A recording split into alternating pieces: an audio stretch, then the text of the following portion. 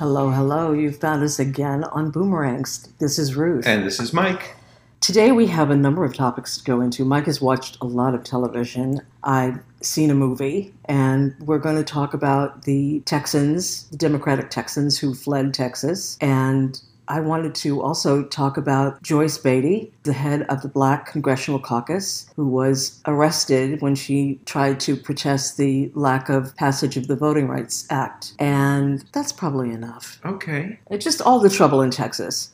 As you probably know, the state senators from Texas decided that there was no way they could get out of acting in a quorum with the Republicans unless they left the state. That would allow passage of this Voting Repression Act. Very, very severe Voting Repression Act. So they left, and most of them flew to D.C. And I heard today that there was method in that madness because Texas cannot send marshals to the District of Columbia Right. to pull them back. Yes, and that did happen once when the Hammer, what was his name? Tom DeLay, the Texas Democrats left one time, and he went. Yeah, really good memory. He had them arrested. He had the Texas Democrats arrested. Oh, did he do that? Yes, he did. Yeah, so they had that precedent to teach them that they had to be careful That was where the they Congress, went. but they knew. They had left once before. They had just left the state capitol, and that then produced a special session in the Texas legislature. The deal with Texas is their legislature meets every other year. Okay.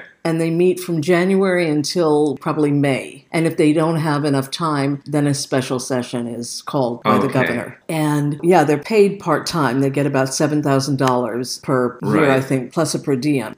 Governor Greg Abbott has decided that even if they come back, he's just going to have another special session until the whole thing is repeating. Yes. They can probably stay away until the 22 elections. Right. I heard a rundown of how they could do They that. could really stall it that long? They could stay away, yes. It's going to be a real hardship for them because their families are in Texas. That's right. Yeah. And you can't buy a lot of hotel rooms on $7,000 a year. You can't, but they might be able to get funding to help them with it. I'd that contribute. Would be specifically for that. Yeah. Now, Abbott has said that when they come back, he'll arrest them, which doesn't mean that he'll take them into the pokey, but he would be able to arrest them. It's a kooky, crazy thing, but they met with Joe Manchin. That, of course, produced nothing except Joe Manchin saying that he had a plan where he was going to get every single Democrat and Republican to sign off on his plan for voting rights.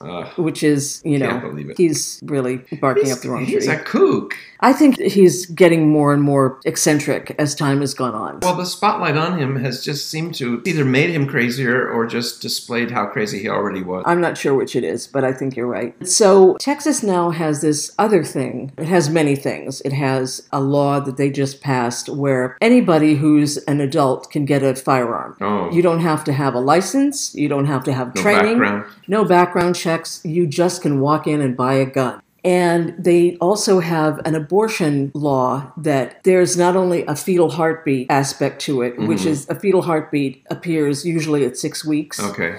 And a woman often doesn't know she's pregnant until after 8 weeks. Right. And there's another whole aspect of it where the government is taken out of the process of pursuing a woman who might have had an abortion after 6 weeks. But neighbors have been, in a sense, deputized Oh, my God. to be able to sue anyone that they feel has, with certitude, that has had an abortion past 6 weeks. Oh, this is like Castro's Cuba, where they, like if you lived in an apartment building, there'd be like one person on each floor. Who is a spy. Yes, that's exactly right. Now, so the way that this works is if I'm a barista at Starbucks and I overhear a woman talking about the fact that she's on her way to have an abortion and she's past 8 weeks due, then I can sue her. If she gets into an Uber, I can sue the Uber driver. I can sue the doctor. And I could get $10,000 as a reward for doing that. Oh, it's just like putting a bounty, basically, on every woman who's getting an abortion. On every woman who's getting an abortion. Yeah. Holy smokes. That's the really scary part.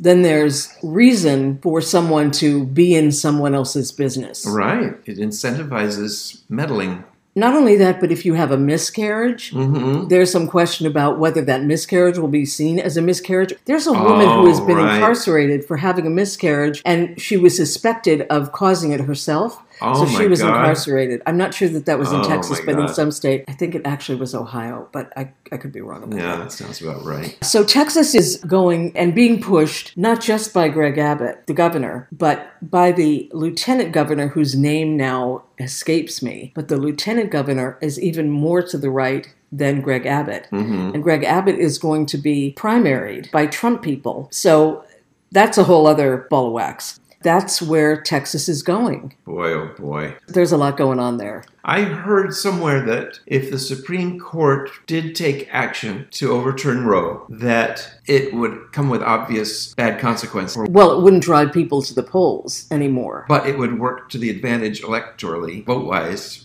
for Democrats. So I don't know. I mean, that seems like strong medicine to take to get a majority in Congress. But if that's what it takes, maybe that's what it takes. I read today that 66% of Republicans in the southern states support secession. 66%. Good for them. Let them go. That's it. That's what everybody on my site said. Go, please. Make my day. Why stay? Yeah. Please leave now. They suck up money from us anyway. They're all in debt, to the federal government. They take our money. Yeah. So let them just live on their own resources from now on. Definitely. Did you listen to Joe Biden's speech about voting? I heard excerpts from it and read pieces of it. It was really powerful. It sounded really good. He made very clear that it was the new Jim Crow. I appreciated his wording because he used the term lie. Right. And he said, in the United States, if you're disappointed with the results, you run again. Yeah. You don't say it was a fraud. And exactly. He didn't mention the filibuster, which is a problem. There was a lot of discussion about the fact that he hadn't mentioned the filibuster, but I was just grateful that he said what he said because it needed to be stated overtly that he had won the election. Yes, definitely. And that Trump had lost the election. Right. I did want to touch on Joyce Beatty, the Democratic representative from Ohio, who was arrested in the Capitol. She had been chanting with other representatives for the Voting Rights Act to pass. Okay. Chanting in one of the halls. Okay. Like a public protest. Yeah. Okay. She was arrested by the Capitol Police. And I can only say that it's disgusting to me that she was arrested when the Capitol Police let all those other people. I mean, I know that the Capitol Police were also under siege. Right. But they didn't arrest these people as soon as they crossed the Rubicon. Right. And were in the Capitol building and creating havoc. With their guns and their knives and their spears. And what did they have? They had some sort of an electrical prod that they were going to use on Nancy Pelosi. Or something. It had 9,000 volts. Jesus Christ. I know. That was the guy who put his feet up on Nancy Pelosi's desk. I haven't heard that expressed. It's not being put in the news much. Not really. And I'm shocked, I tell you. Yeah. I'm shocked that it hasn't been. Well, not that shocked. I just can't believe that no one has said, what's the deal here? Here's a black woman arrested for protesting and just peacefully. Without a gun. And yet people without who trespassing. were... Without committing 6 or 7 different crimes. And killing someone. And killing somebody. Killing policeman. I don't have much more to say except that is a clear transgression on the part of the Capitol Police. I think I saw footage of her and she was smiling as it was happening, which was just delicious because she was so in the right and so aware of the absurdity of it happening. I just thought she was heroic. I just loved it. And she is the head of the Congressional Black Caucus. That's right. Good. So I just wanted it to get more press. I wanted it to be front page, above the fold of the New York Times, and it wasn't. And that's disappointing. Yeah. It's very disappointing. No one told her to go home in peace, that they loved her? Joe Biden should have said that. We love you. You're good. Go we home love you. In peace. What else were we going to talk about? We were going to talk about the planet. Oh, the planet and childbirthing. Well, the childbirth numbers are down. Okay. Our reproductive capacity is not at its height right now. And that's happening in the European countries. It's happening in China. And it's happening here. Our birth rate has fallen and is falling, which is not good for capitalism. Or for my Social Security check. We're old enough that I think that we're going to be okay unless we live to be 120, which would be very, very sad, I think. as a potential grandparent, I do have these thoughts about what kind of planet a grandchild of mine would be born into. And it's pretty scary. By 2040 or 2050, not only weather-wise, which is the main thing, it's complicated, and I can't claim that I have a grasp on all of it. But if we continue with the same rate of industrialization and technological advancement without any changes socially in terms of healthcare and making life livable for our poorer sections of the planet, that by 2040 there will be this sudden and rapid decline in our ability to function economically. Yeah. I have to say, we picked a good time to be born. We did, because we're going to get out of it right before the real disaster. I don't mean to be so glib about it, because it's really, really serious. Well, not only will things come to a halt, but there will be so much migration to livable areas. Right. And I think that there will be probably decimation of major populations through famine and weather catastrophes, that will have a critical effect on our population as a whole. It's going to be so weird. People are going to go to Antarctica to visit wine country. Well, if they're going to Antarctica to visit wine country, we're all going to be... We're fucked. We're totally fucked. Someone I work with just had a baby in January, and everyone's all excited, and we're all acting like there's nothing wrong. But there's something very wrong. Well, there's something wrong. Terribly, terribly wrong here. That's why it's important for Biden's infrastructure to get passed. Right. And the Europeans have pledged to reduce their greenhouse gases even more than they had in the Paris Climate Accord. In the earlier agreement. So they just did that. I think Thursday or Friday was when the announcement was made. There's China. That's a problem, although they pledged to do better as well. Right. India is a real problem. I don't know where they stand on their abuses and how they're going to curtail their greenhouse gases. If you have a kid today, then that means that at the age of 30, they'll be living in a wasteland, pretty much. I think that if you have a child, you have to believe that there is going to be some kind of adjustment. I guess so, but why aren't new parents forming a political movement and out in the streets screaming right now? What I told both of my children who are millennials, it's up to them. I said, we've fucked up the world. You're going to have to really work to save it, because the people who have done this, the Koch brothers and the rest of them, don't care about the future. They care about making money now. Right. And that's really why things have gone the way that they've gone, is that big industry has raped the planet of resources and used them to fill the skies with what kills the ozone layer. Yeah. I don't think it's helpful to get all riled up and tied up in knots about it. I think it's good to maintain as much inner peace as you can, because it makes you a more effective fighter. Also, we deserve to live with a certain amount of inner peace, but I don't get why people aren't screaming. I don't get why it's not hair on fire. Especially this week with the floods and all of that in Europe. Well, that's one of the reasons I think that the European countries have decided to really get their act together. And if we can pass this infrastructure bill, it has real effect on what's happening on the planet. Yeah, but how do we break through the complacency and denial? They say that one reason Democrats are ascending in terms of elections lately is because our support in suburbs is increasing. Suburban women in particular. But I don't see any suburban women that are up in arms about climate. We're all just going to Trader Joe's and blah, blah, blah. And me too. I'm part of the problem. What's wrong with Trader Joe's? The parking spots are too small. Should we talk about some of your TV? See, there we go, though. See, I'm actually more upset about the parking situation at Trader Joe's than I am about climate change. You're equally as offended about climate change, I think. I'm just so surprised that it's not a hot-button issue. I think that there's a feeling of helplessness, that it's such a huge issue. So someone needs to harness that or tap into it. John Oliver did an entire program of his last week tonight about the fact that there's this mentality that our little recycling projects are going to save the planet. And we know that that isn't true. No. That what it's about is industry creating biodegradable products so that we're not choking ourselves. Right. Consumer recycling is a myth to keep people quiet, to keep them in this illusion that we're all doing something nice for the planet because we put our drinking straw in a recycling bin. Yeah. And nothing's going to happen until industry is forced to change the way they package their goods. And we'll have to pay more for them, but we have to be willing to do that too. Yes, that's right. That has to do with higher wages. That has to do with the entire economy. That's right. It's woven into social issues. Part of the thing that happens with industry, I've learned, is that as gas is used less, the industry... Gasoline, as those resources are not utilized for cars, then that industry has to find ways to make their resources into plastics. Then they're pushing plastics. It's frightening. Yeah, but hopefully there could be a wake-up. I'm hoping.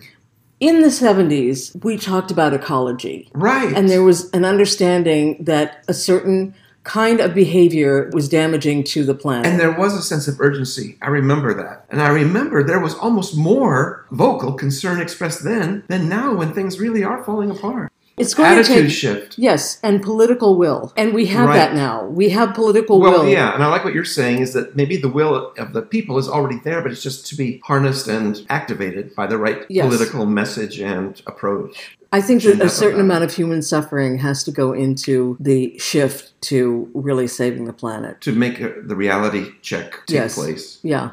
And I still think that the technology is going to help us in some way, shape, or form, because I know that there is money being put into finding ways to counteract the effects of greenhouse gases. Well, but yeah, I just don't... and they're moving us away from fossil fuels and cars. Did you want to talk about some of your television watching? Yes, it's a good segue to the movie I watched this week called First Reformed with Ethan Hawke. The one you didn't care for. I always go to Rotten Tomatoes and I always slide the slider up to 90%. And I say, if your movie doesn't make 90% on Rotten Tomatoes, I don't have time to watch it. This got like 92, 93. And I looked at the reviews and Anthony Lane reviewed it and gave it a positive review. Oh, you're kidding. I love Anthony Lane. He's great. And everybody else gave it great glowing reviews. Huh. And it was horrible. It was not just okay. It was horrible, I thought. It was a Paul Schrader movie. So you know more about him than I do. Yeah. Is he kind of preachy or... Yes, he's very didactic. Oh, you said he's overstated? Or I said he's black and white and over the top. Yeah, not big on nuance. And even that was okay. It's dark, not only in terms of plot, but also in terms of lighting. And he chose, for some reason, to do the aspect ratio in 4.3 instead of 16:9. And so it's like old TV. Yeah. But it was so disappointing. It was so stupid. I couldn't believe it. I'm sorry, and you'll never get those 2 hours back. I'll never get them back. And, I stayed with it because there were all these elements that were kind of interesting. Well, Ethan Hawke is also a really interesting actor. He played it well. He had that quiet, simmering desperation. He's good. And I like Amanda Seyfried. She was very good.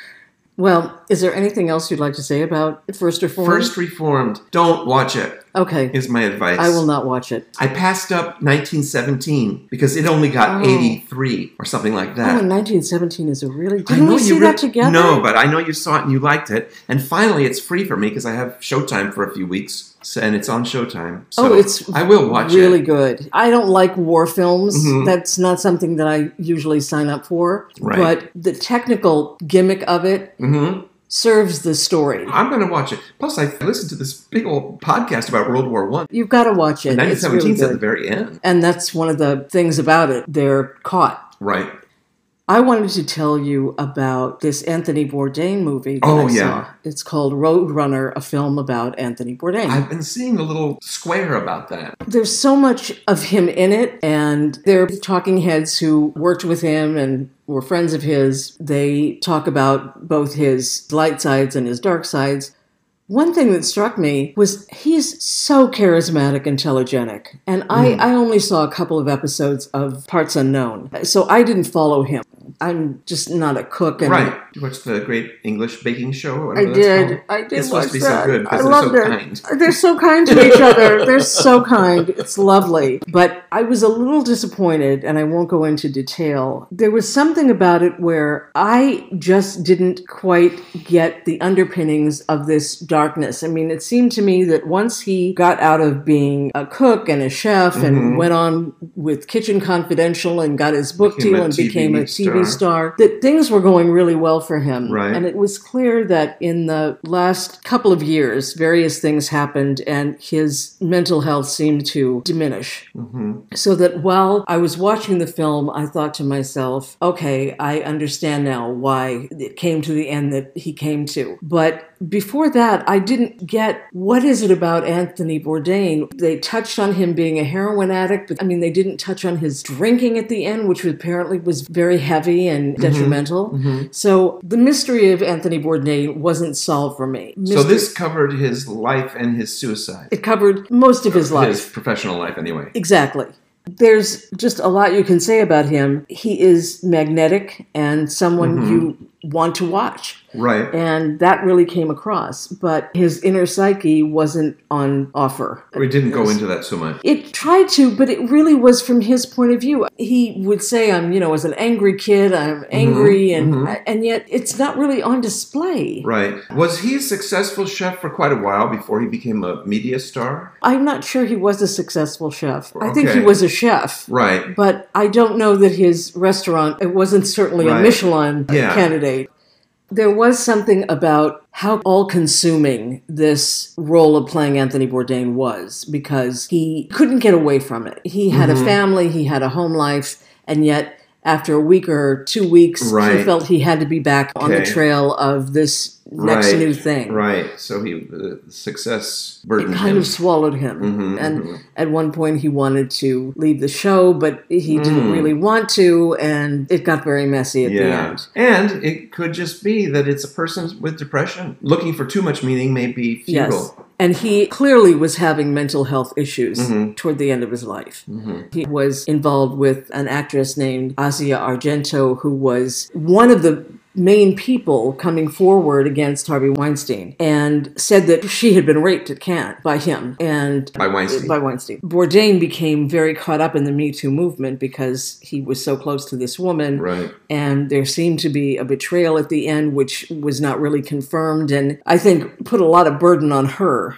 In any case, if I was a fan of his, I would have eaten this up with a spoon. It was really great on that level. But it didn't reveal too much. It didn't unlock the mystery of what the essence of him was that drove him so much to basically burn himself out. Right. I would give it a thumbs up. I might check it out. Anyway, it's time to say goodbye, boomers. Bye-bye. Goodbye. And we will talk to you again in a week. Have a good week. Bye, boomers. Bye-bye. Adios.